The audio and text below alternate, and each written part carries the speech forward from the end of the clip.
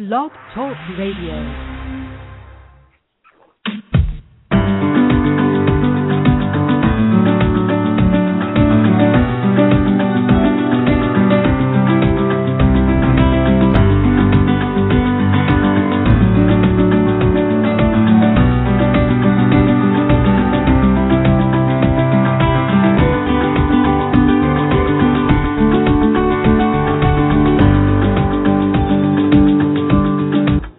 Dr. Carol Francis here from the Los Angeles area, the South Bay Beach Cities areas of Los Angeles. Welcome today. We are right in the midst of talking about child abuse that occurs in West Africa, and we have a person who has been there firsthand as a volunteer to try to help a country, a very torn and complicated situation, be able to take care of its children and reduce the impact of child abuse and other difficulties that face the countries in West Africa. And his name is Dave McDowell, and he is a representative from an organization called Safe Harbor. Hello, Dave. How are you doing today? I'm great, Carol. Thank you. How are you? You know, start us off with a story that you told me earlier today about rescuing a 13-year-old from a family or members of a family who actually wanted to do her in a really very extremely violent way. Walk us into the culture and what you discovered you had to help. Tell us that story. Well, it was a story, it was back in 2006 when we had first taken our thoughts of taking police officers from the United States and combining them with medical teams for the purpose of doing assessments in Darfur, the region of Sudan that we've heard from all parts of the world, and the story of genocide that's happened over the years, 2 million people displaced and hundreds of thousands of people killed. And we were just on the outskirts of Darfur, looking into an area that was reported to be a group of people that had just escaped Darfur and had absolutely no supplies. It was 11 miles away, and we would have to walk. It was about 120 degrees. So it was kind of a hastily put together plan to just do an assessment. We had very little medical means with us. In fact, the Ugandan doctor that we had with us stayed at our outpost. He had malaria. And we had him and one staff member at the camp, and we took off on this 11-mile hike. About halfway into this hike, we saw a large group of Arabs approaching us, and they were carrying a bed. It was a 4-poster bed cot, and we found that there was a 13-year-old girl on this cot wrapped in blankets. Wow. And the story that unfolded was that under Sharia law, which is where this little girl lives with family, extended family, apparently within Sharia law, there's really no limits on the types of abuses that can be given out to family members. And in this case, the story that was told to us was the 13-year-old girl was being disciplined by her father for not being married yet. So as atrocious as that sounded, we needed to assess what had happened to her. He had used a sharp stick, and basically impaled her in her abdomen, and it had caused a complete blockage. She wasn't passing any fluids. Oh, my gosh. And it had already been 24 hours. So oh, my goodness. We were basically without any means of treating her medically on the spot. We had a satellite phone. We called back to our doctor, who said to have them bring her. This medical post that we were working at had not been set up yet. The girls that were running it had just arrived in country. So we continued on our walk to assess this larger people group. And the story that occurred was briefly, she made it to the camp, and Dr. Muku Juventine was able to use some sterile tubing, just a makeshift, doctor in the bush type of situation, and he was able to, without going into the graphic details, clear her in terms of being able to pass fluids, and use the tubing and stabilize her wound, and call with the satellite phone that we had at the base for transportation that was to a somewhat proficient clinic that was about a 2-hour drive on rough roads. The girl actually survived, and then the family that had been with her sequestered her, protected her from the rest of the family, which would had her killed. So, oh my goodness, just amazing to think. Go ahead. How do you hide a child from your father? I mean, how did they do that? You know, it's amazing to watch people in this environment survive. They network very carefully. Well, a good example is how would they even know we were there? We were flown in by a missionary plane onto a dirt strip, and it looks like you're in the middle of the moon. I mean, it's totally desolate. We walked about 3 miles to this small makeshift village where they were selling some limited goods. And other than that, we saw nothing but some people making mud and straw bricks, trying to erect some places to live out of dirty rivers. And you couldn't imagine how anybody could live in these conditions. But these were the people that were surviving the horrors of genocide of Darfur. And these people would just, like runners, they would be able to get the word out through walking and running to other people that would hear that this group has arrived. So they, of course, they're assuming a lot of help has come. So it's heartbreaking to know you don't have what you would like to have there, but whatever you do have is better than what they had the day before, which was nothing. So, Dave, in light of the fact that you have so many stories along these lines about child abuse, about helping families in medical crises, about helping the medical assistances that go in there, nurses and doctors that go into different parts of West Africa region. What is this organization that you're working through, and what is your role in this organization? And how do people support? How do people help? Thanks. My organization I'm working under is called Safe Harbor International. It's based in Orange County, California. Okay. And it was started several years back, and its initial impact and goal and passion was to be an international relief organization, not a large one of those many of us have heard of, but a group of people that had a heart for, reaching people, the least, the last, and the lost, as we ended up coining the concept of the places we would go were so desolate. And the existing CEO at the time, back in 2006, knew of my work since the early 90s, going to other countries with police officers in the United States through a faith-based group where we were taking officers on vacation or, I say on vacation, it was not a vacation. They were using their vacation. Right, like the volunteer vacation. I've done a show on volunteer vacation. It's very meaningful, but it is hard work. Hard work. Volunteer that time they could be with their family, and then others who were retired, taking their police skills to a third world country for the purpose of offering for no charge our training to police for a couple reasons. Foremost, to stem the tide of corruption, which we hear of in so many countries. We have it in our own, but we really don't know what it is until you've been in other countries. When you have law enforcement agencies that have very little, if anything, and corruption is just a natural byproduct. Within the police departments, you mean? Yes, and often in the governments. But when you meet with these young people that are trying to be police and work with their communities, you see in their eyes a desire to do the right thing, and they just don't get the training. So what's really basic to us as U.S. officers, we just share with them, and they just eat it up, and they want more. So we teach them ethics, we teach them community-oriented policing, how to connect with the children in their communities, the business people, within their religious context. And they know that we are a group of Christian officers that come from the United States that totally respect their beliefs.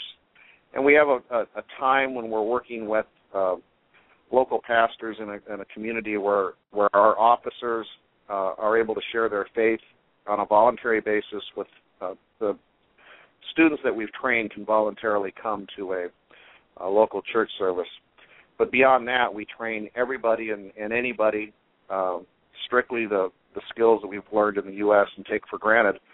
But the ultimate passion and goal is for children, because many of these children that have survived the atrocities of seeing their parents killed, mutilated, themselves being raped or forced to see their parents killed in front of them, post-traumatic stress syndrome, to say the least. It's just unimaginable for most of us in the Western world. Right. Kids that are surviving physically, but the emotional trauma is intense, and they're in small towns, in this case southern Sudan, which recently has become an independent nation, faced with an infrastructure that's struggling, And then, of course, the police, with any corruption there, a lot of times these kids are re-victimized, and they fear the police. So we just saw amazing results as we introduced police to the children of their own communities, took away that fear, and then watched them interact. And you just couldn't help but have hope, even though you feel like the tendency is to think, well, how much can we do in such a vast amount of hopelessness? And you just have to think of the fact that anything that you can do is better than what they had the day before. And you never know what an impacted life is going to do to affect hundreds and thousands of others as they grow older.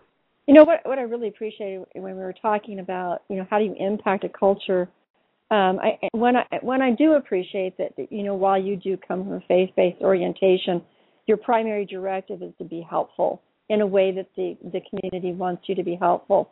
But secondly, what you mentioned this morning to me was that they're so enculturated into the belief that it's okay to be abused, it's okay to be treated like a product or like you are owned. It's okay for someone to take anger and antagonism out on you, especially with the women and the children. My understanding is that since it's so deeply ingrained in their psyche as little kids, they don't really understand a perspective that's alternate to that.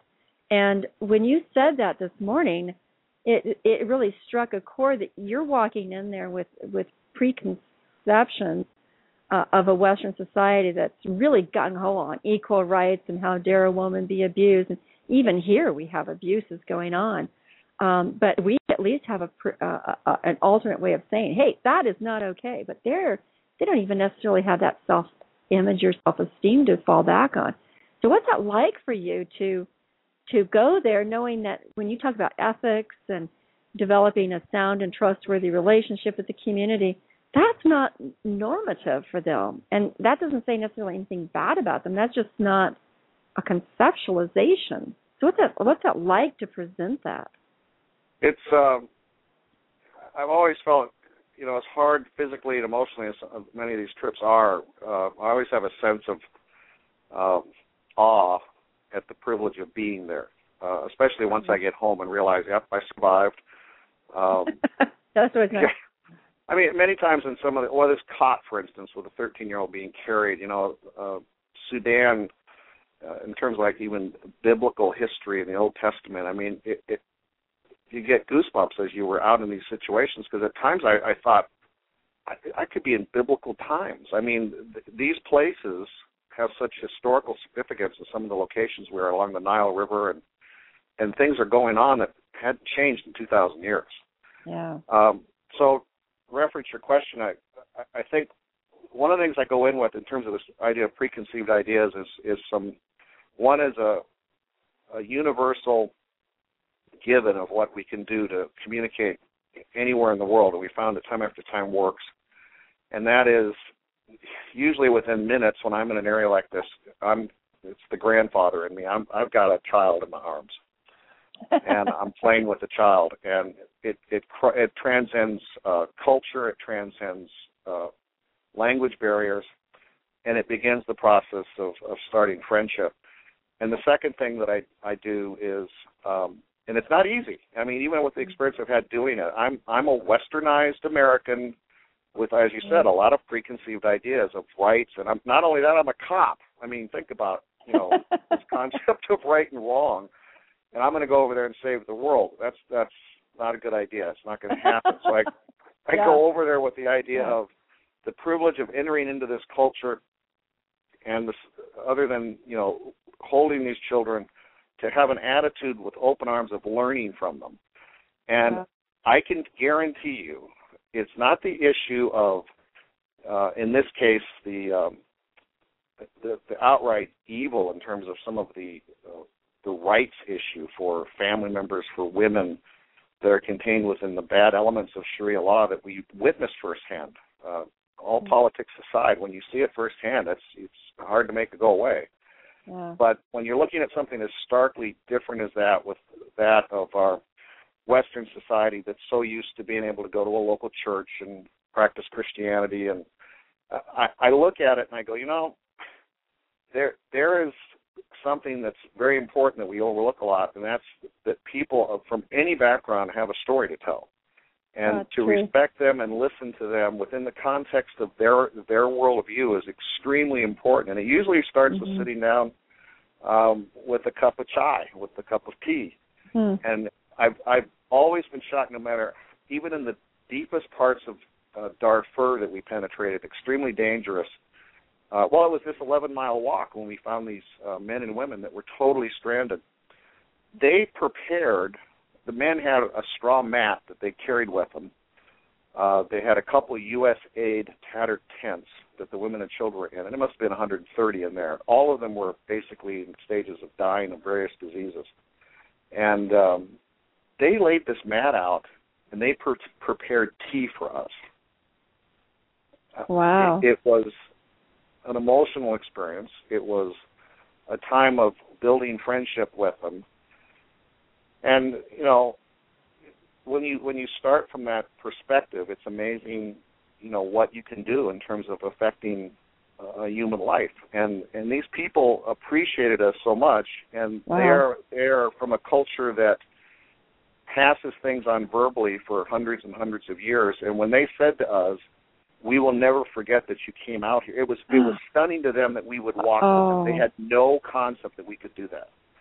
And the fact that we did it, they completely honored us with the fact that they said, "We will never forget that whether you're ever able to bring medical help, we will never forget that you came here." And I walked away realizing 3 generations from now, they'll tell that story. And that's hard to get your arms around as a Westerner, because with our high-tech technology, and Facebook, and that's literally going to happen.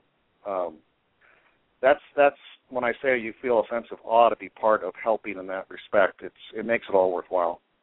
You know, we've had in the last 2 years, we've watched Twitter, we've watched Facebook, we've watched other social networking, cell phones really have an impact in Egypt and in Syria and so forth and so on. A lot of the northern African countries where there's been oppression or there's been dictatorships, et cetera.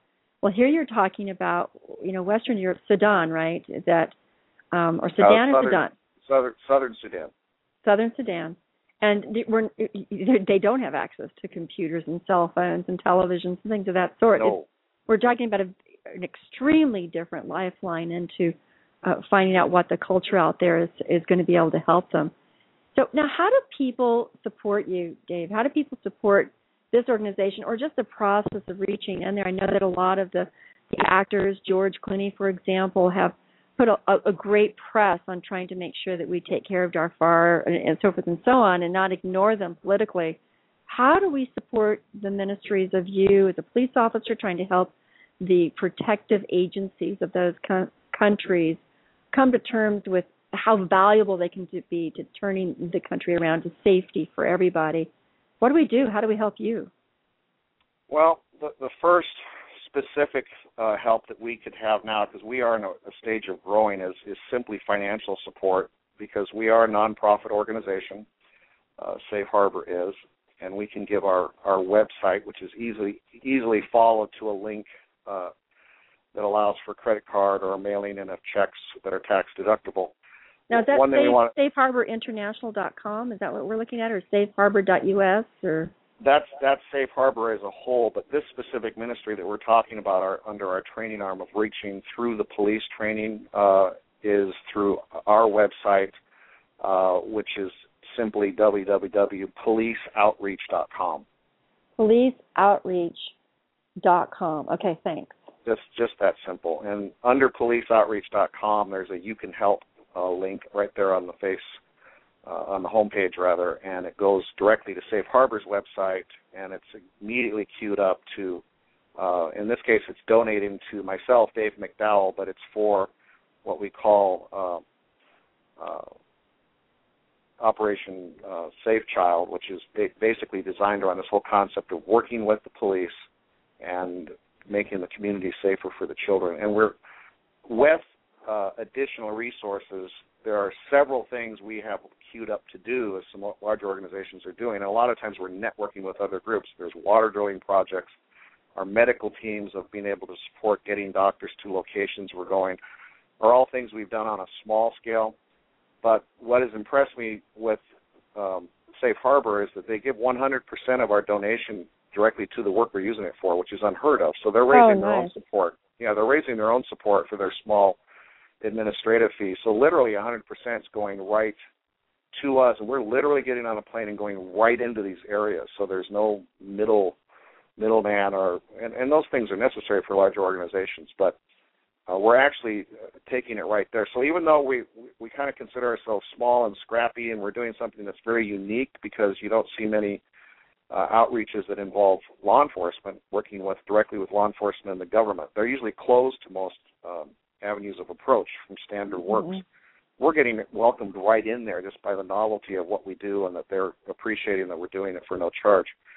So we're small, but we have a huge impact. Wow. When we had officers come into the schools, the school of 700 in Ye, South Sudan, where a lot of the people escaping Darfur have resettled, they had never been in a classroom, and the officers were actually afraid because they knew their reputation wasn't good.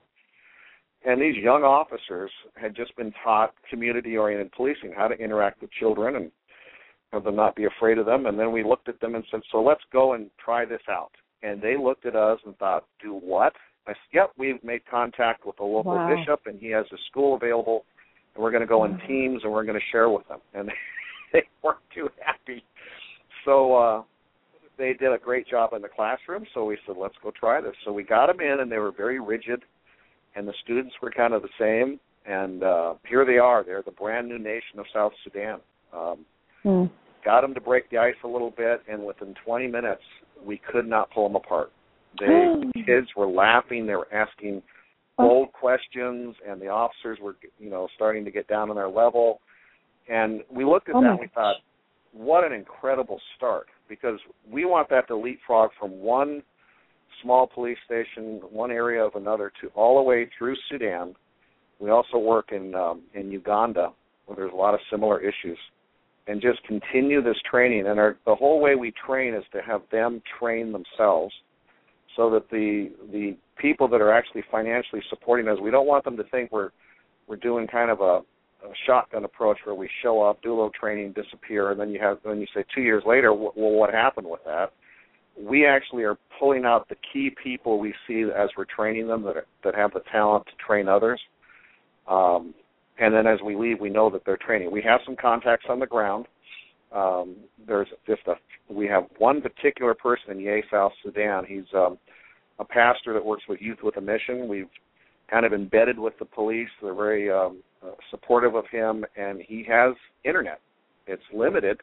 Wow.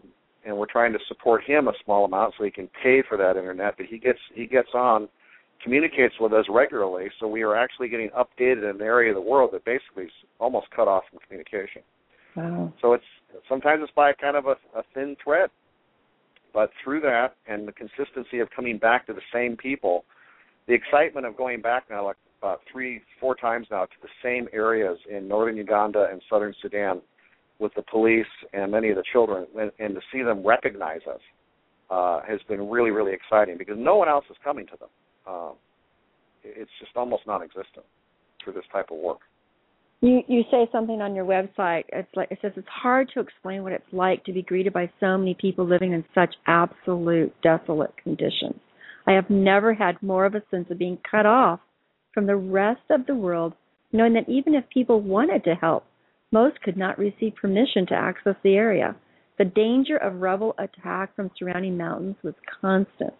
The leader of the people in Fana remembered Safe Harbor staff as if they had come the day before. Another cultural attribute of many African people that the Western world could learn more from if they could slow down long enough to begin to understand. So that building the relationship between the officer and the kids, between you and the officers, that is, it sounds like that is such a strong post. It's like a stabilizing post that goes deep into the ground. And I'm just amazed that they would have that type of remembrance or connection with you, because it seems like it would be so little in terms of their starvation, their lack of water, the rape, the molestation, the pillage that goes on, the death. It just, are you really a hope for them that they hold on to and wait for? It's just an uncanny thought, really. Well, I have tremendous hope for them in the midst of that desolation, and it is an honor to be there. I think, well, the first thing I was thinking, Carol, as you were reminding me as you read that, other people are hearing that for the first time, because when I'm hearing it, I'm there in my mind. And right. And as you were reading that, as being a high-tech police officer with a career in Southern California near Los Angeles, all I could think of was sitting on a straw mat with a cup of tea and just listening to these people tell their stories. And it is a tremendous lesson for someone from the West to realize the power that there is in that, because we would stop and say, well, what a waste of time. Let's get something done. And I go, we're doing it right now, sitting, having some tea. And what will they remember the most? There's always the need.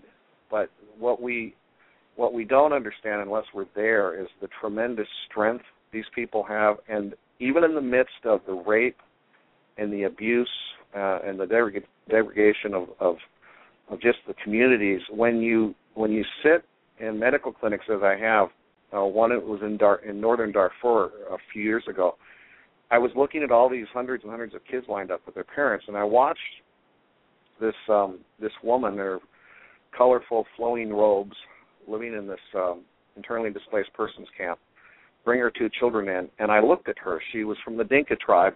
She's a very tall woman, and she was sitting in this chair waiting about to be seen, one more person in front of her by our two doctors.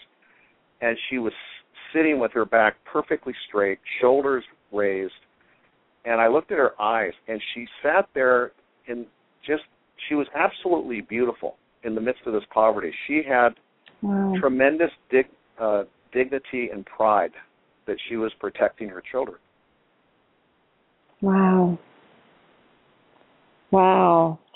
Wow. Boy, that maternal instinct. Yeah. It was it was hard not to break into tears just watching them, because on the one hand you're looking at them and saying it's so hopeless, and then you look at them and look at their eyes and realize they're not hopeless at all. They have this inner strength that they're going to keep surviving, and they don't know what's going to happen the next day. They have absolutely no way to rely on anything coming to them, and it's one day at a time. And so it begins to dawn on you the significance of just the privilege you had to be there, even though it seems like a small thing you're doing.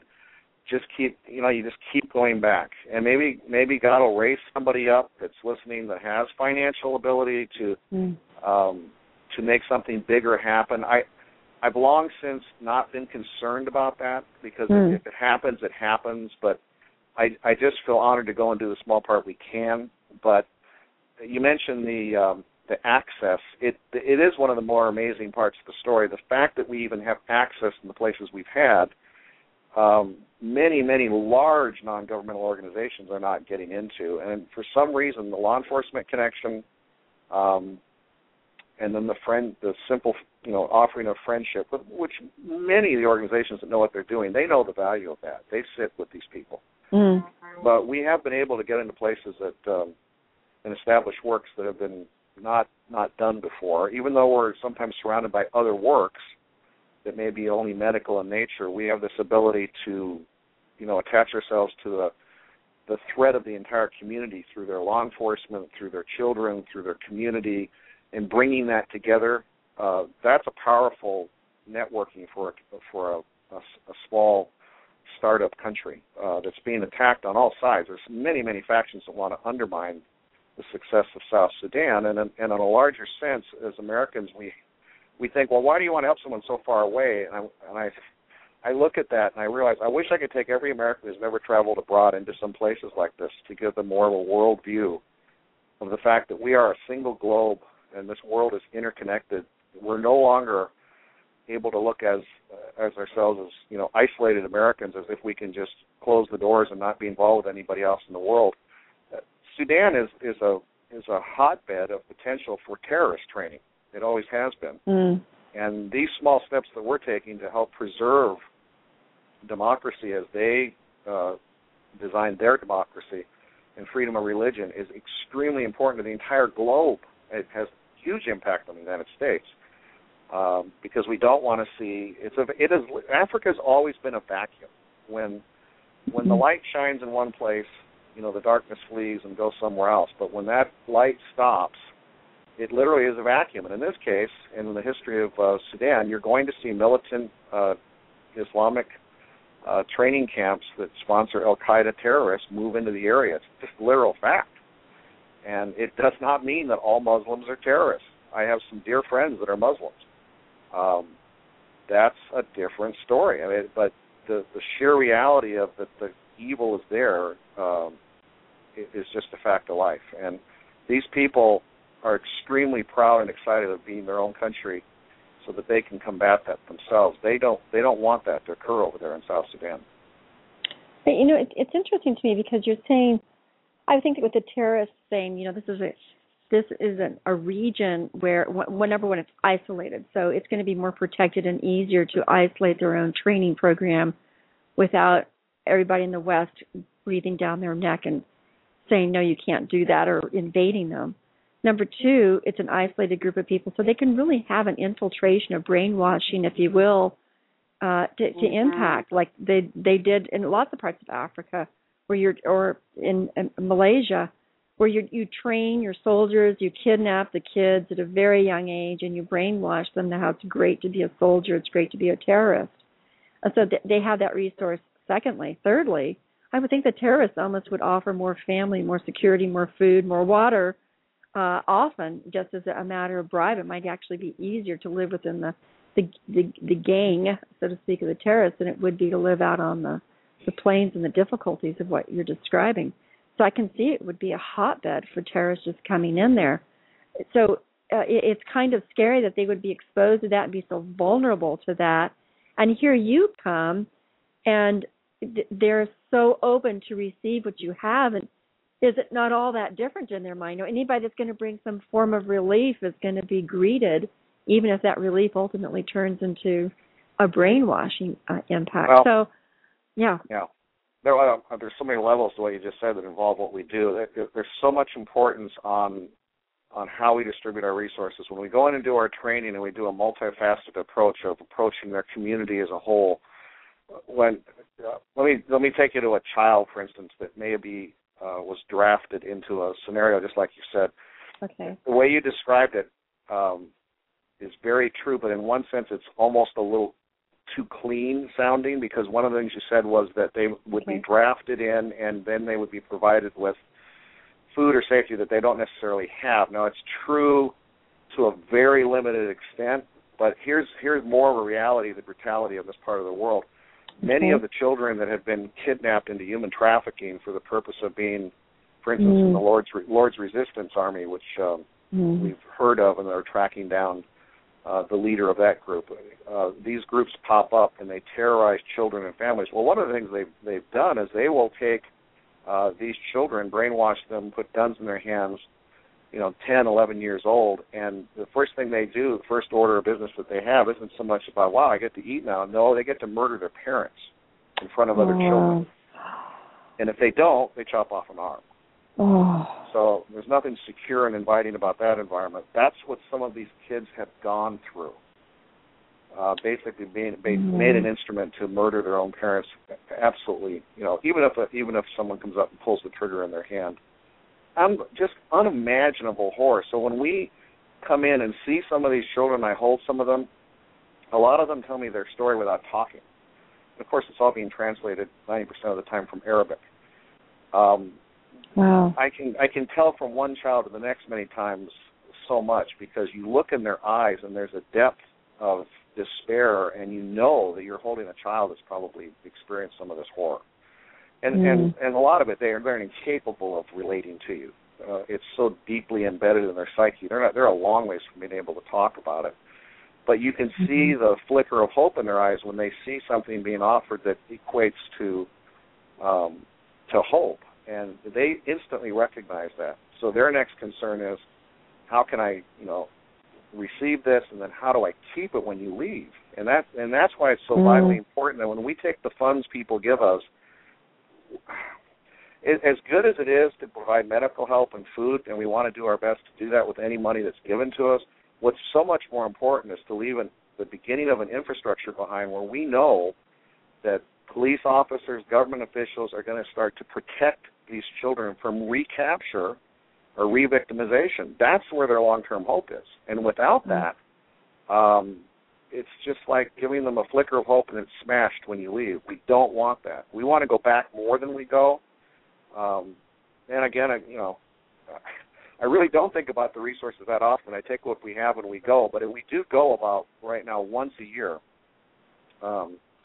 we would go 4 times a year if we could, and we would go to the same places to accelerate the results of what we've seen. They want us back the next week. It's really hard to leave. We know it's going to be a long time before we get back. It's amazing every time we go back because it seems like to them it was yesterday. Their passage of time in their mind is quite amazing. They remember so well. I forget where my keys are from yesterday. It's amazing to me. Their whole culture is in a different pace, and so they remember things much differently than we do. So what we never want to do is give them false hope. We never want to tell them that we're going to do such and such and then not be able to do it. So we have to be so careful. And everybody can't help everybody. We have a lot of people in the United States that give so generously to so many different things. So I've always told people that hear stories like this, it's, you have to be called to this. If God puts on someone's heart this particular work, then they're going to want to support it. But, God bless them, they're going to be supporting other things that are just as important. But this is my personal story, my personal experience, and it's so much different than what you can pull up on Google or see on the Internet. Because, see, one of the problems we have today is we can see all this instantly in the world and feel like we've, viscerally experienced it, and yet you haven't. If you haven't been on the ground, smelled it, held children, you have not experienced it. You are way more informed than we used to be able to be informed. But sometimes it's a disservice because we can you almost turn it off like the last news heading. Right. How many people think about Darfur now because it's not so much in the news? It didn't stop because we quit covering it in the U.S. media. People that I've seen are still in the same dire straits they were. There's just been slight progress in the sense that we have a nation now to the south of Sudan, but there's a long ways to go in terms of long-term safety for some of these kids that have never known what it is to be safe. Well, and then what I'm puzzling over, Dave, is that I know that, again, your website is policeoutreach.com. And the reason I'm emphasizing this is I want people to contact you. I want people to donate. I want people to support, so policeoutreach.com. But in addition, I'm repeating that because you're saying that you want to help gird up the police protective services that are there. But the truth is that those police are also the ones that are easily bribed by the terrorists, or they're the ones that can go around and realize that they can get ahead by using their own forms of intimidation or having to be paid a certain amount of money, and so that the families or the kids are not harassed or raped. I mean, I don't really want to portray people you've established a relationship in a bad light, but I would think that some of what I'm saying is not too far-reaching. You have a picture, third down on your homepage, of you standing in your beautiful Western business wear, and they're sitting around in a table. It looks like a conference table in their outfits. And I'm thinking, which of those officers there are saying, yes, I want to walk in my integrity, I want to listen to this, I want to take it in, I want to protect my community, and which of them are just there because, they were told to be, and inside they're thinking, when's my next take, where's my money going to come from, who's the next person I'm going to threaten. We have these things in our own police here in the U.S. where we have to watch out. Excuse me, because you're not one of them. No. But it's true. Well, thanks. You're right. I'm not one of them. But, I was a police sergeant and had a 25-year career, and I did internal affair investigations. And I can, we have stories. I'm glad to say it's rare, but in terms of the number of officers. But, we have stories right here where we have officers decide that they're going to be corrupt and do the wrong thing. And look at our history as the United States, the East Coast. Where a lot of our gangs started, and cops that worked with gangs and owned street corners, and we've got quite a history there too. Nothing to the degree of what you see in some third world countries, but from the same perspective, how did we get rid of the vast majority of that in our country over the years, even though we still are a long ways from perfect? We added and continued with professional training. And one thing that we have here that people take for granted, as much as you get negative on news media about police, because, nobody puts not always, never, but usually you don't see a story on the news that's saying something good about police. It's bad. So they, basically want perfection. But what we've done is we've done two things. We've given professional training over the years and continue to do that. And the other thing that we've done is in school, and children grow up, what do you want to be when you grow up? And a lot of times you're a fireman or a policeman. We take that totally for granted. You never hear that in third world countries. They don't want to be a police officer. That scares them to death. There's not the respect for the position because it doesn't have that connotation. Right. That can be changed just like it was in the U.S. We attack the corruption. Over there you attack the perception of what it is to be a policeman, that it's something to be proud of. And one of the things we're dovetailing in right now with South Sudan, I can't even put into words how excited they are about their country. They have fought and lost thousands and thousands of lives to get to where they're at, and did it without guns, basically. They were no match for the North. It was world political pressure, and then basically a dictator's decision to decide that if, I don't at least go this route, I'm going to get ousted out of here. But he still has a complete interest, and this is President Bashir in the North, of destabilizing the South, and it's over oil, which predominantly it is. It's in the South and piped up to the North. It is racial. It's Arab Muslims versus black Muslims. It's racist. And it's also persecution of Christianity.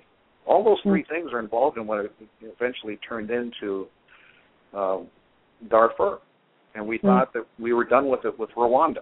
We've had political statements to say never again. Well, careful before you say that. It can happen. So, specifically what we're talking about is one officer at a time. And percentage-wise, like when we were in these rooms with these officers, I felt like 70% of the people there easily wanted to do the right thing, knowing, not being naive, full well there's some older guys in there that are going to be going out probably doing the bribe thing, and realize that even with them, one step at a time, they're going to want to do something different.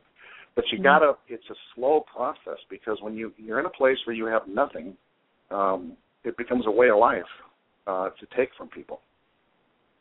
You say here, our approach is unique and our mission is clear.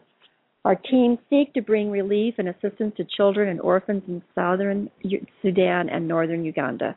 With the effect of genocide in Darfur, Sudan has many needs for orphanages, medical aid, clean water, and schools. Then you also say our unique work of providing training to police officers and governmental officials in areas such as ethics, officer safety, that's interesting, and child protection programs are one of several ways we change the lives of children who need love, support, care, and education. Through our concept of training the trainers, we are improving how those in a position of authority can carry on the work themselves while we are back in the United States. Oh, it's a big task, Dave. It is. We're doing it with very little. I kind of laugh sometimes. I mean every word of that, and I've seen it all happening. But I just go home sometimes and just throw my hands up. I'm going, oh my gosh, But I don't even think I have a grasp of the context of what is actually happening over there in terms of the benefit, because it's hard to measure. I just know it's worthwhile. This thing comes into mind all the time because the United States is so large and there's so many things to help with. I used to get frustrated when I looked at certain people or organizations that had so much money and thought of what we could do with it. And I realized how, useless that was to have that thinking, because it's just more important to do what you're called to do and let the rest take care of itself. But, our goal is to do what we do as well as we can with quality and ethically. I'm excited to be part of I don't know if this will last forever, but with a small group like Safe Harbor, to see that 100% of a donation goes to the work. I mean, that's nice. And that's not meaning the people that can't do that are wrong. When a large organization has a lot of costs involved with staff and whatnot, of course they have to have percentages held back to do that. But to see a group starting like this with that goal, first off, it tells me, they've got the right reason for going. They want to get as much out there as possible to help the people. They're not doing it for themselves. It's not a career for them in terms of financial gain. They're taking what's given to them and giving it to people that need it.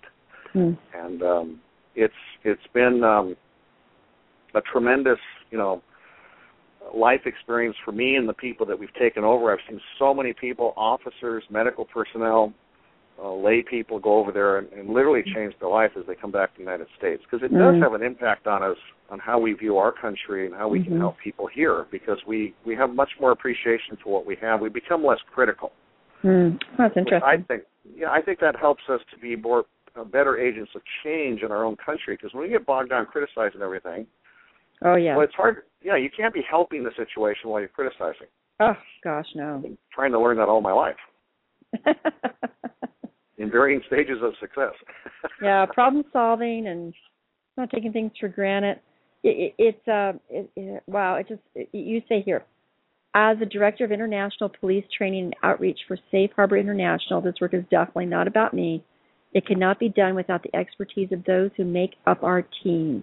Our teams are made up of police officers, chaplains, nurses, and doctors. You send them out. People who are listening to this, you can volunteer. Contact Dave McDowell. Contact him through policeoutreach.com. How else can they contact you, Dave? I'm more than happy to have people call me direct. My cell is open to the world. I'll give you my cell phone. Awesome. It's 541-390-2891. And do it again. 541-390-2891. Do you, in the effort of making a change, to having an impact, do you? I'm looking at these pictures of these little children with this teacher. I'm seeing the girls dressed one way and the boys dressed another, and they look so innocent and cheerful and well taken care of. And I'm thinking, how many of those children have already seen tremendous violence and massacre? How many of those children are destined to being raped and impregnated? How many of them will survive with whatever starvation or medical complications? So, do you think about the individual children that you've held and touched and wonder their destiny as well as their past? Oh, well, a lot of times, and the answers are varied to that in those pictures. I'm not seeing what you're looking at, but on my website it varies. I mean, we have. Let's just start from another extreme. Umuku Juventine, my dear friend, Dr. Juventine. His wife is also a doctor, Elizabeth. They're Ugandan. They very well grew up as children from poor homes.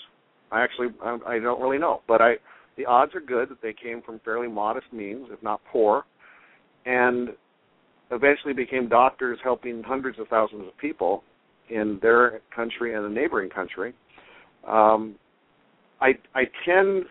It's too overwhelming for me, to be honest, Carol, to look at all those kids in terms of how many of them may never have a chance or not be re-victimized, even as a police officer. And I combat this macho police image thing, because I always tell officers that when we did debriefs on different calls when I was a supervisor, I mean, anything to do with children would break through to any police officer, or he didn't pass his psych test, because that would break us down to the common denominator of, our emotions. We could put that tough exterior on when we were dealing with homicides and different crimes, and it has its toll on you. But when it came to children, we were pretty much on the same playing field. Oh, fascinating. And I did child abuse, domestic violence specifically. Was a court-appointed expert for a couple of years. Wow. And those cases tear your heart apart. So when I'm in these countries, it's the same thing. I look at that and I can't focus on that. What I tend to focus on is every child I look at, I go, you could be one that becomes another Dr. Julentine, or you could be one that becomes a social worker, or someone who runs for political office or becomes a police officer in a totally different police atmosphere than it was 2 years ago, and that gives me hope. And I know I'm on the same level with them because that's the hope they have. Seriously, they have that vision. Yeah, they do. The vision they have, and this is part of what puts me to shame when I come home to the States. Wow. I'm unabashedly a conservative, not necessarily Republican, maybe independent, but I'm a conservative guy. Okay. And some of my best friends are liberal. And I come back to the United States and I see what goes on and the pettiness of our arguments and, not getting together on solving our problems in the United States, such as they do not compare to some of these other countries. And then I go and I look at these people with nothing, every reason in the world to believe they have no future. And they have many times, vision, hope, and dignity, as I thought of that mom in that clinic, than most people I know in the United States. Wow. And that tells me that, yes, we are in an entitlement society, unfortunately, for our children. Gee, that strikes a chord, doesn't it? Yeah. Both of us have children. And, bless their hearts, it's a handicap. They come through police officers that are starting out in police work. Before I retired, I was seeing nothing wrong with living with your parents, but there's living with your parents and there's living with your parents. These are kids that are new police officers living at home, and they're going to domestic violence calls. Mm-hmm. And it's like, if there's an entitlement issue going on, it's like they have a lot to overcome because they're not experiencing what the rest of the world experiences. And the way our political climate is and the world as a whole, there's a need to start getting on board with what's going on with the rest of the people. And this it's not about me statement is very true for us as Americans. It's not about us. We're not alone, and there are other people in the world that would very much like to have everything we have and would appreciate it so much more. And I have immigrant stories working in an area that was predominantly Vietnamese in my police career, of people that grew up that became personal friends of mine that excelled in positions. One friend of mine is the policy writer for our Secretary of Defense, travels to Asia. He used to swim in my swimming pool and with my girls, and he loves my country. He loves his country. His parents sacrificed to get him there. And so our kids need to meet kids like that and understand that there are people that have a true appreciation for what we have here. And that starts to give you more of an idea of why we have hope to go to another country.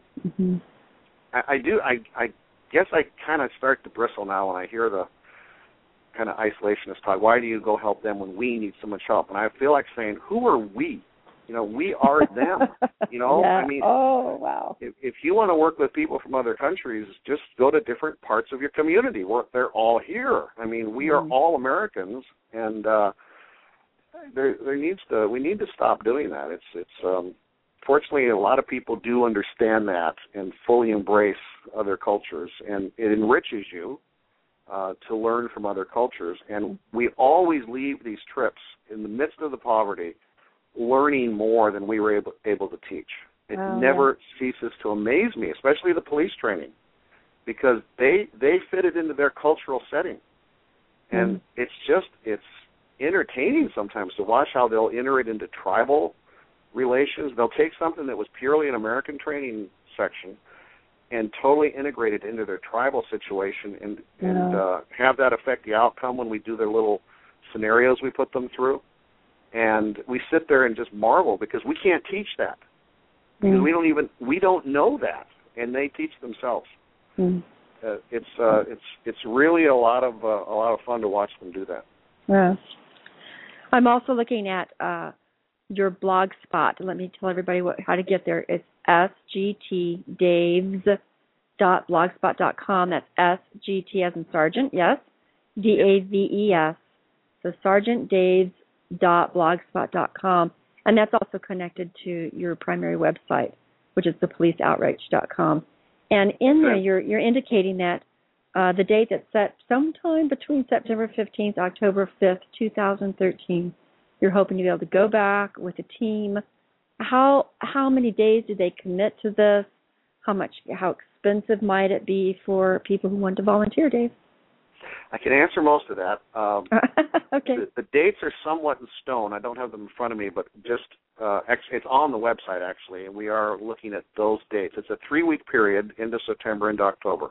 So September 15th through to October 5th is what you've got down you're here. So good. Thank you. Yeah, okay. 2016. Yes, those are the dates, and that is picked specifically for climate in that part of the world. It's nice. If you go at the wrong time, it can be extremely hot and humid. It's always going to be hot, and we have to avoid some of the rainy season so that we can get where we need to get on roads. It's all very challenging. But we're in the midst of ascertaining how we're going to deal with this team. I'm getting more interest from police officers. Interviewed a surgeon and a general practice doctor last night. It's exciting, but we're starting to realize with the request to do a medical outreach in a very remote part of eastern equatorial South Sudan, which is a day's drive further than the remote area of Yei, Sudan, that we may do a 2-team approach where I would be participating with both teams, but maybe have one team of officers training in 2 spots and have doctors working in another spot. So a lot of logistics go into this. It's a huge undertaking because one of the things we stress is safety. And because there's no doubt about it, and part of the application process is we let everybody know this is extremely dangerous. We go everywhere the State Department says you shouldn't go there. Oh, wow. So there's nothing safe about these locations. However, we have a lot of intel on the ground through the nationals we work with that are totally trusted. And we get frequent updates. Even as we're traveling and hit the ground, we know what's going on. And we're not looking for problem areas. We're looking to do our work to keep our team safe. In essence, when you think about it, working with a group such as a police department actually has its benefits because we kind of travel with protection built in. So that part's good. We have a loose connection at times with the United Nations, and a lot of times they prove very helpful for us. We let them know what we're doing. We work with them in one important respect, and that is they have a general plan for the entire country of Sudan and their police training. And I was working with a Canadian UN-assigned gentleman in Yei, South Sudan on our last trip. Made an appointment with him and wanted them absolutely to understand that we wanted to supplement and enhance what they're doing. We're a faith-based group, but explain how we go about doing our training, which is very much not proselytizing. We train anyone and everyone, and then they are given an opportunity to come to a service with local pastors. They don't have to. We have a huge attendance because they're so curious and thankful. They want to come.